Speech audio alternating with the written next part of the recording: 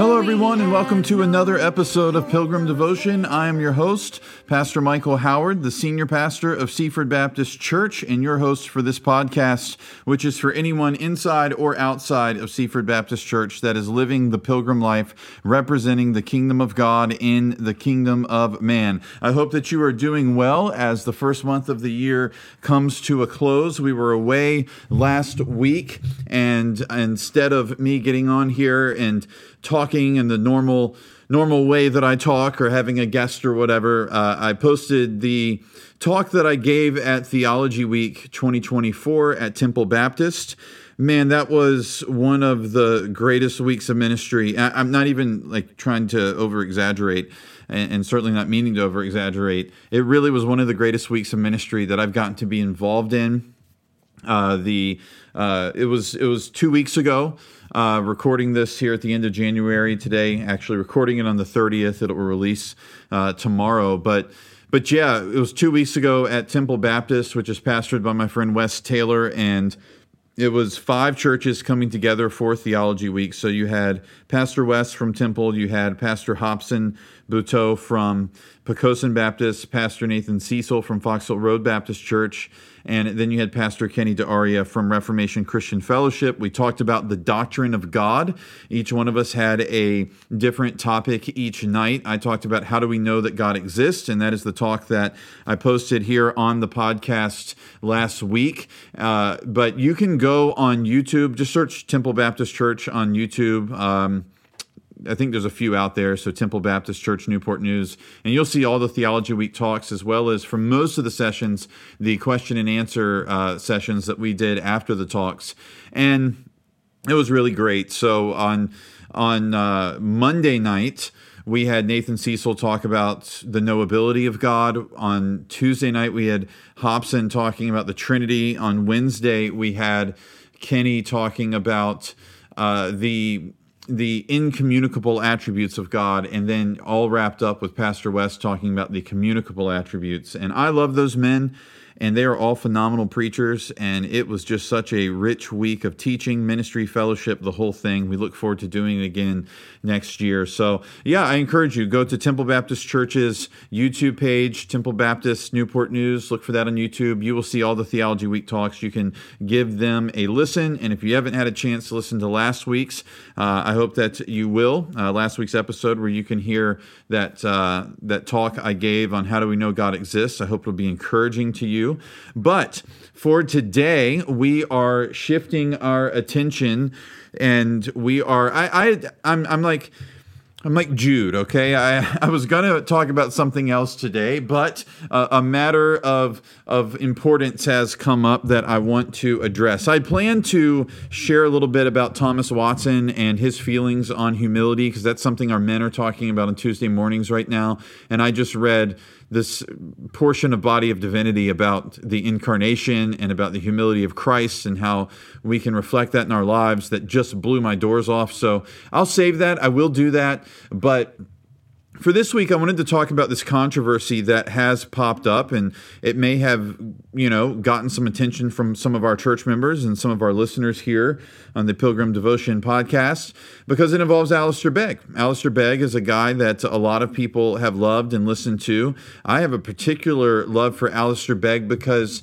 he is a guy he's pretty reformed in his theology, and he has been a really faithful teacher for a long time, and he's one that has been able to cross over kind of into the mainstream, one of these confessional reform guys who has a radio show that, it's nationally broadcasted, and so a lot of Christians, Reformed and not Reformed Christians, listen to him, and that's not always the case when it comes to confessionally Reformed brothers, so I really appreciate that about him, but he has gotten himself in a little bit of hot water, oddly enough, about something that he said months and months ago. It's not even something that he said recently. So if you didn't see what's going on, American Family Radio has they have carried Pastor Alistair Begg's program on their radio station. And that, like I said, it's been listened to by a lot of people, but they have decided to drop his program. Now, Begg is a pastor out of Cleveland, Ohio, but if you listen to his accent, he's definitely not from Cleveland, Ohio. Okay, he is a Scottish man, and he's got a brilliant Scottish accent, which makes his preaching all the better. But he went on in September. He recorded an episode of his program, and what he did is he was addressing the issue of whether or not a grandmother should go to the wedding of her grandson who is about to be married to a person that is transgender.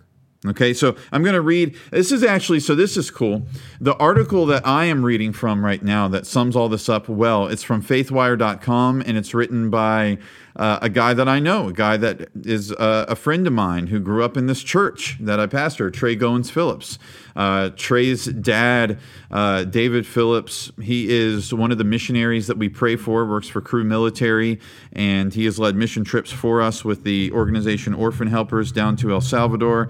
And so his son, Trey, is a journalist and writes a lot of news from a Christian perspective. And Trey wrote an article that really sums everything up with this Alistair Begg situation really well. So I'm quoting from his article. Make sure I give Trey the credit that he deserves. And then I'm going to also interact with a Gospel Coalition article from Matthew Hoser, who is a pastor from over in England.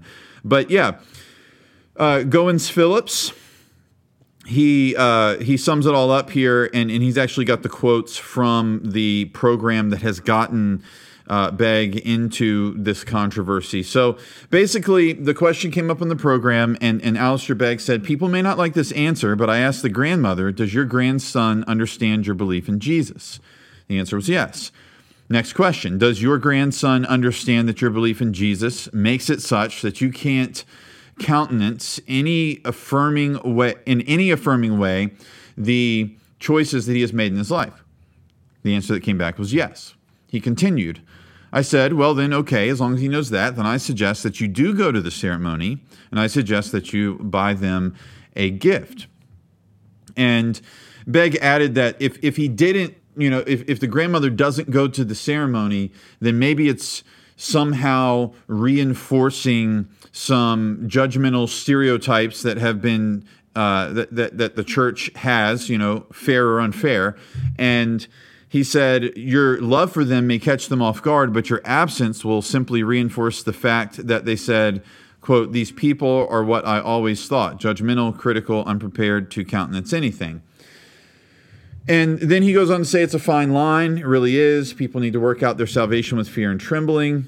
But I think that we're going to take that risk. And here's kind of the line that's getting thrown around a lot on social media, that's being quoted a lot, that a lot of people are skewering him for.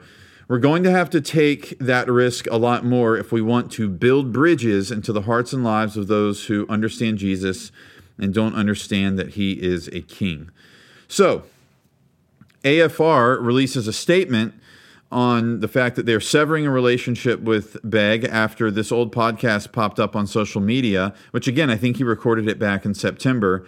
They've had his show for over 10 years on their station, but here's their statement. They said, recently it came to our attention that Pastor Begg made statements that were unbiblical and failed to line up with the decades of faithful adherence to Scripture that listeners have come to expect from him. In essence, when the question was asked of him whether or not a family member should attend an unbiblical wedding ceremony between two homosexuals, Pastor Begg counseled Christians to attend and take a gift. At American Family Association, we believe it to be an act of unfaithfulness to God to attend a ceremony that celebrates any union outside of the biblical model of marriage as being between one man and one woman. Members of our leadership team held a call with Alistair Begg's team and were unsuccessful in convincing them of his error. As a result, we will no longer air Alistair Begg's Truth for Life program. Again, very popular program, been on their station for over a decade. So that is what's going on here. Who's right? Alistair Begg or American Family Radio? He has doubled down, by the way. So I'm going to play a bit of his sermon this past Sunday from the pulpit. He addressed the situation. So here is what he said. The challenge in this, and I'm going to wrap this up because time goes, The challenge for me in this is I just assume, and I'm not going to assume it anymore. I assume that people are able to put 2 and 2 together and get 4, not 5 or 7 or 9 or whatever it is. So, for example, in the last days when this thing began, my daughter said to me, "Dad, you were way ahead of this game a long time ago when Ellen DeGeneres came out and you preached those sermons on the gay debate. I mean, you've been so clear about this for all of your ministry. What is this about?" I said, "Honey, I don't really know what it's about, but yeah, that's right." And most recently, in dealing with Romans chapter 1. So I assume that anybody who picks this up goes, "Oh, well, wait a minute. Whatever he's on about there's no reason for alarm, because after all, listen to what he said." And this is what I said in Romans 1, talking about this very issue. Quotes, "So here's the challenge. How do you do this? In other words, how do you express the love of Jesus and do so in a way that doesn't just compromise everything? How do you honor God, obey his word, and treat your neighbors and your friends and your family members who have decided to go down this wrong path? Some people have decided the way to handle it is by admonition. So you just simply stand up and keep telling them, this is terrible, this is terrible, this is terrible. Some people have decided, well, we just won't say anything at all. Just let it go. Who cares? You know, it's a big world. People do different things. Neither is a possibility for a Bible-believing Christian. We are to treat with honor those who view us with hatred. Now understand that this grandchild was an enemy of the gospel, an enemy really in the family circle by dint of her lifestyle, an enemy. And Jesus says, you're supposed to love your enemies. Now, we can disagree over whether I gave that grandmother good advice or not. Not everybody on the pastoral team thinks I gave very good advice. And as I said, on another occasion with a different person in a different context, the advice may be very different. But at least let's acknowledge the fact that what we're doing is we're wrestling with biblical principle. And when principle for, let's say, holiness of life comes up against the principle of love for your enemy, how are you going to put that together? You got a problem with the grandmother showing up, sitting on the front row in a context that she absolutely despises, and sitting on her lap, nicely wrapped with beautiful paper and a bow around it, is her gift. The gift of a Bible. For a granddaughter, she knows, has no interest in the Bible. But because she believes that the entrance of God's word brings light, she is prepared to trust the Holy Spirit to do the work. What happens to homosexual people, in my experience, quotes, is that they are either reviled or they are affirmed. The Christian has to say, we will not treat you in either of those ways. We cannot revile you, but we cannot affirm you. Now, I want to say that I actually agree with the last statement. We cannot revile you. We're not going to hate you, right? It's not what we do. But we're also not going to affirm what you do. But I have to say also that I don't think, and to be fair, he said that in different situations he may give different advice, but I don't think that to not attend a homosexual wedding or a transgender wedding or any sort of LGBT wedding is us as Christians reviling people that are LGBT. Right? I don't think we should say that. I don't think we can say that. And I don't mean to put words in his mouth, but the way that he kind of phrased that, it makes it seem like he is creating this zero-sum game here where it's like, well, if you don't attend the wedding, you're reviling them. Well, that's not true. That's not true. But what does attending the wedding say? And I think that's where American Family Radio is upset. That's where people are really disagreeing with Begg. Apparently people on his own pastoral team, they're saying, hey, by attending the wedding, you're certainly not reviling them, but seems like you're affirming their lifestyle, affirming the choices that they are making, which I think is particularly problematic. And the reason I think it's problematic is because Romans 1 does not just view homosexuality as a sin.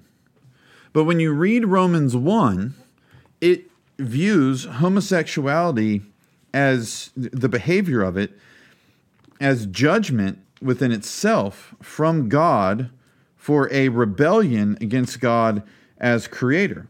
So I'm just going to read this. For the wrath of God, this is starting in verse 18, for the wrath of God is revealed from heaven against all ungodliness and unrighteousness of men, who by their unrighteousness suppress the truth. For what can be known about God is plain to them, because God has shown it to them. This is what I was talking about last week in the Theology Week talk. For his invisible attributes, namely his eternal power and divine nature, have been clearly perceived ever since the creation of the world in the things that have been made, so they are without excuse.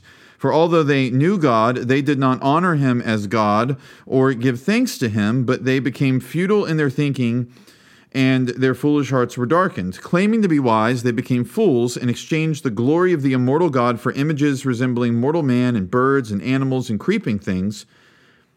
So, therefore, in light of this exchange that they have made in worshiping creation instead of creator, even though creation itself points unquestionably to a creator, God gave them up, verse 24 says, in the lust of their hearts to impurity, to the dishonoring of their bodies among themselves, because they exchanged the truth about God for a lie, and worship and serve the creature rather than the creator, who is blessed forever. Amen.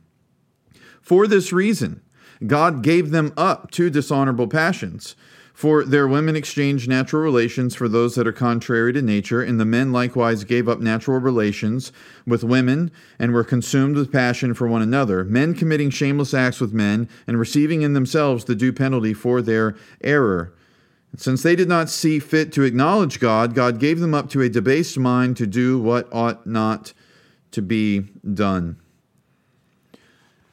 I don't think Alistair Begg would disagree with the thing that I just said in like that very brief commentary that I gave on Romans chapter 1, but I also don't think that his advice to this grandmother properly lines up with what we're seeing there in Romans 1, because what we're seeing in Romans 1 is that the behavior of homosexuality or lesbianism, the behavior of bisexualism, the behavior of being transgender, that this behavior is an abomination before the Lord, and it is actually judgment for this hardening of the heart, this unbelief, this suppressing of the truth so that someone can continue on in unrighteousness. And so the question that I have is for him, that I would say, I would ask him this in all humility, truly.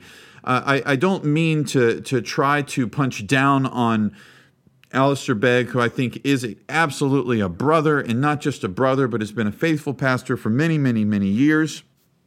I don't mean to kind of dogpile at the end of the play, right? The whistle's about to blow. Let me jump on to the dog pile here before the whistle blows and add my weight to it. I don't mean to do that. It's just I would humbly ask him, if I was sitting in front of him, how would we go to an LGBT wedding and affirm something in our presence, right, by being there, be a witness to something, which I do think there's a level of when you show up to a wedding, you are approving of the covenant between these two people, right? So how can you show up there and participate in this, knowing that what you're participating in is an abomination before the Lord our God? And so that is the question that I would have to Begg. And more than that, couldn't we be sending a message to the couple that this is okay, right? That we sign off on this. This is just fine. I wouldn't go to a polygamous Mormon wedding, which I know that modern day Mormons are not polygamous. Well, at least not all of them. But let's say, it's the turn of the century. Okay, go back to like 1900, and there's a polygamous Mormon wedding that is happening. Would I attend that? Absolutely not. I would not. Matthew Hoser, in an article that he wrote for the Gospel Coalition, pointed out that there are other sorts of weddings that he would not attend. That if there was a heterosexual wedding, that was going on. And if the people getting married claim to be followers of Jesus, and the wedding itself, or even if they don't claim to be followers of Jesus, right? Well, actually, no. Let me be clear what he's saying here. So he says if they are followers of Jesus, and the previous marriages that they were in, or that one of them was in, broke down, and there's real question as to whether or not the divorce is legitimate in the eyes of God. So there's not abandonment, there's not adultery, there's some other things we could talk about, but that's not this podcast. But if there's a legitimate question about whether or not the divorce is legitimate in the eyes of God, and that this remarriage should not happen, Matthew Hosier's like, I would not attend that wedding. And to be fair, I think a lot of people who are probably beating on Alistair Begg about this would still attend that wedding, and maybe haven't given full thought to what sort of heterosexual weddings would they attend. Matthew Hosier goes on to say, if the people getting married are not followers of Christ, I would not hold them to the same standard as Christians. In such a case, while their previous divorce may well have been wrong, their new marriage is still in some measure legitimate, as it is between a man and a woman, and so conforms to the legitimate patterns of marriage. And he goes on to point out that biblically and historically, there's a number of examples where marriages are in some measure wrong but remain legitimate, pointing to some polygamous marriages even in the scriptures. So anyhow, I say all that to say that I think Alistair Begg's wrong on this. I do think that he's wrong on this. And I think that Christians do have to give real thought to this, because the chances are most of us are probably going to get invited to a wedding like this at some point in our lives, particularly if you're a millennial or you're Gen Z, right? This LGBT culture, it's growing at a rapid rate. More and more people are identifying with it, participating in it. And so the chances that somebody you know who is LGBT is going to invite you to one of these weddings, well, it's probably fairly high. This will happen in your lifetime. And I think that we have to really, first of all, take a step back and say, what is marriage? Like, what do we see marriage as Christians? And again, Matthew Hosier, very helpful in this TGC article, points out that, for us as believers, marriage is not a contract, right? A contract is this 50-50 thing that you have with a service provider. So I have a contract with YouTube TV. If YouTube TV were to stop providing for me the images of sports, which is the number one reason I have it, then I'm not going to give them their money. If I don't give them their money, they're not going to provide me, the Super Bowl. So there's this contract there where if one of us pulls out, the whole thing is going to fall apart. Where in a marriage, it's not a contract, but it is a covenant where we are giving 100% of ourselves to one another, physically, emotionally, spiritually, that we are all in, that it's flesh of my flesh, right? And that we are leaving our mothers and our fathers. We are cleaving to one another 100%.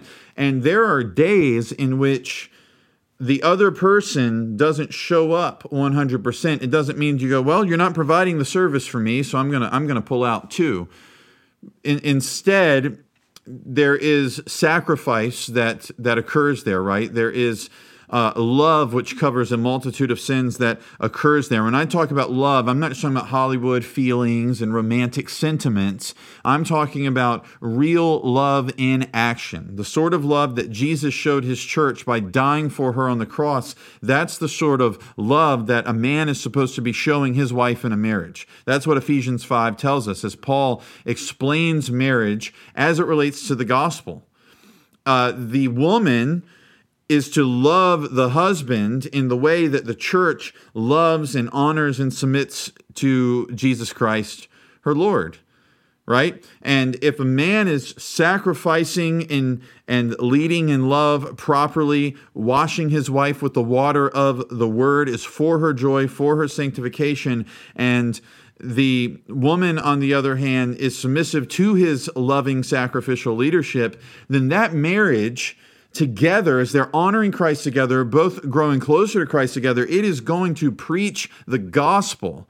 And so that is one of the main purposes for marriage. That's this signpost pointing to the gospel, which when the gospel comes to full fruition and we receive our inheritance as the bride of Christ on the new earth, there will be no marriage in the resurrection.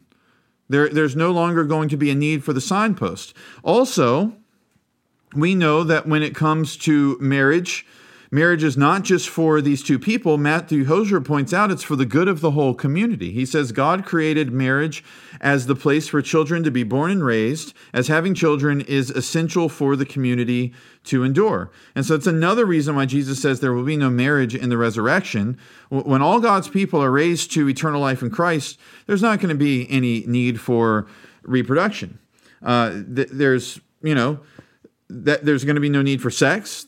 There's going to be no need for marriage, right? It's going to be totally different on the new earth. So understanding marriage to be this covenant that points to the gospel, understanding marriage to be this wonderful blessing that in many cases, right, in most cases produces children, then we would say marriage has a specific purpose, marriage has a specific design, marriage has a specific end goal.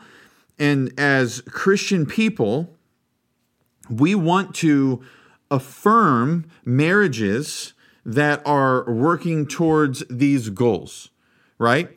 As Christian people, we want to celebrate marriages that are about these purposes. And as Christian people, when we see that there are marriages that are not going to be doing this, or marriages that are not marriages at all, because they don't even involve a man and a woman, which is the biblical definition of marriage, we have to take a step back and say, I won't be involved in this. And then if it's a heterosexual marriage where the people aren't Christians or they're Christians and we're not totally sure about what's going on with a certain divorce and should they be getting remarried, is this legitimate? We have to be discerning. We have to ask some real questions. And it's not always just RSVP and send back the invitation. So I think that Alistair Begg has missed the boat a bit here. I do want to say the idea of us building bridges to LGBT people is important. I think it's important that we love people, that we preach the gospel to people, that we don't look at them and call them common as if the gospel can't change their hearts and lives. This past Sunday, I shared a story out of Thaddeus Williams's book, which I can't remember the name of right now. This 12 Questions Christians Should Ask About Social Justice is the subtitle. Confronting injustice without compromising the truth. I think that's the name of the book. I'm reading it right now. I should know. I'm almost done with it. It's a great book. And in it, he shares, he has different people who kind of like co-author it with him and share their stories. One is this guy whose name is Beckett, which I remember because that's my son's name. And he is, he grew up in Texas. He recognized that he was attracted to the same sex as a teenager. He began to participate in a gay lifestyle and live a gay lifestyle. He was a set designer for fashion shoots and commercials and things like that. Friends with like Drew Barrymore, and tells stories about hanging out at after parties with Paul McCartney and going to Prince's house one night. So, I mean, this guy, he was like running around with A-level celebrities and stuff, and he secretly, though, felt like his life was pretty empty and that all the promises that this gay lifestyle made to him, it wasn't coming through on. And he met some Christians who were reading the Bible in a Hollywood coffee shop, and he asked them their feelings about homosexuality. They were straight up honest with him. They invited him to church. He went to church with them, and then didn't make it out of one service. Became a Christian, knew immediately that he was no longer going to be participating in a gay lifestyle, was repentant of it, didn't even really care that he was losing that lifestyle and whatever he had been gaining from it. So he was like, I just met the King of the universe. What happens if those Christians had looked at this man and just been like, we're not going to share the gospel with this guy. He's gay. We're not sharing the gospel with this set designer on, at fashion shoots. If we look at people who are living an LGBT lifestyle as being beyond grace, we're the ones that are in sin. And so we shouldn't do that. And I think Alistair Begg has a real heart for that. But I just think that he went too far here in trying to build bridges. I think he actually ends up compromising. And as Matthew Hosier points out in this article, by doing this, you could absolutely end up sending the wrong message to friends that their life, which runs contrary to God's command, that the way they're living is okay. And that's really very unloving, isn't it? He says there's two competing tensions to reconcile in answering the question, so should I attend a same-sex wedding? Which, by the way, he wrote this article in 2014. So much has changed since then. It's very focused on just like a wedding between, two homosexual people. But we know that now, like this situation here, you have a transgender person marrying someone whose sexuality isn't even really defined in any way in this article. Things have just gotten so they're just changing at such a rapid rate with all of this stuff. So I'm using the term LGBT wedding. So should I attend an LGBT wedding? Matthew Hosier says, 1, the fact that you love and care for the person getting married means the answer should be yes. That's what you feel, right? It's difficult to see how not going to the ceremony would demonstrate love and care for the person. But he says, also has to be considered the fact that this is not really a marriage at all. And that means the answer should be no. It's difficult to see how going to the ceremony communicates anything other than your approval. So if you don't approve but go anyway, you act dishonestly or with hypocrisy. He goes on to say that number 2, it outweighs number 1. So we don't go. And I think that Alistair Begg is missing that. I think he's swinging and missing on this. Now, am I going to say we should mark and avoid Alistair Begg the way I would say you should mark and avoid somebody like Mark Driscoll or Andy Stanley? No. We're talking about one podcast. And this man has a breadth of teaching out there, right? Just loads and loads of teaching out there. And so I'm not saying that he's infallible in the rest of his teaching. I'm sure we could find other things that we would disagree with. But I think that I want to have grace toward this older brother in the faith who's been doing this longer than I have. I want to have grace to say, I'm going to watch him work this out. And let's see where he ends up landing. I know he doubled down this past Sunday, but let's see where he ends up landing. If somebody right now in our church came to us and said, look, Pastor, we're thinking about new Sunday school study. We got a Kevin DeYoung book, a Ligon Duncan book, and an Alistair Begg book. Which one should we do? I would say you should do Duncan or you should do DeYoung. Don't do Begg. Not right now. And that, again, it's not mark and avoid. It's just, I do think that when things like this happen, like there's some guys that subscribe to just some different things during 2020 on both sides of the political aisle that they haven't recovered from it in the sense that they're still saying, they're doubling down still saying, nope, this is where I land. That I'm like, you're my brother, but I'm not going to encourage my people to read your books, right? That's probably, I'm yellow light with, if we were going to say green light, hey, green light, John Piper. Yellow light, Alistair Begg. Red light, Andy Stanley. Okay? That would be where I'd put Alistair Begg right now and just say, I got a yellow light on this brother for a moment until the dust clears and we kind of see how all this settles out. We don't need to react emotionally and be like, this guy's a heretic. Settle down. But yeah, I got a little bit of yellow light on, and I hope to see him continue to think about this. And I will say it's got to be, you put this podcast out in September, you're going about your life for a few months, nobody says anything, and then all of a sudden you're the talk of the town on social media, and people are ripping you apart, and you got to address it in your pulpit on Sunday. It had to be quite the week for him. But yeah, those are my thoughts on the situation. I do want to say that if you have people in your life that are LGBT, you should be praying for them. You should be sharing the gospel with them every chance you get. You should be inviting them to your church.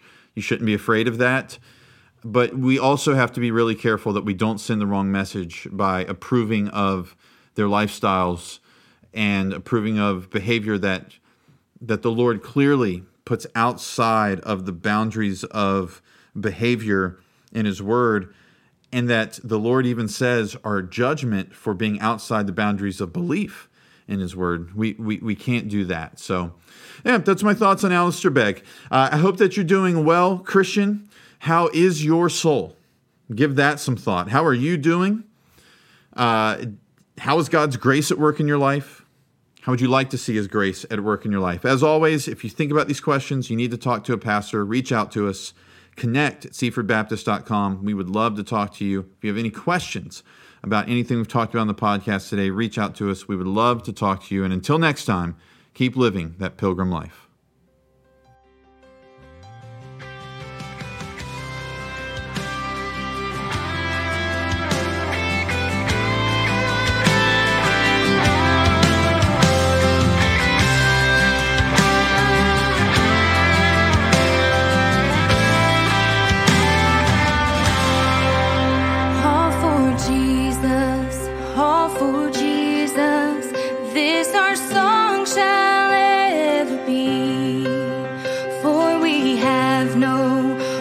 Of heaven.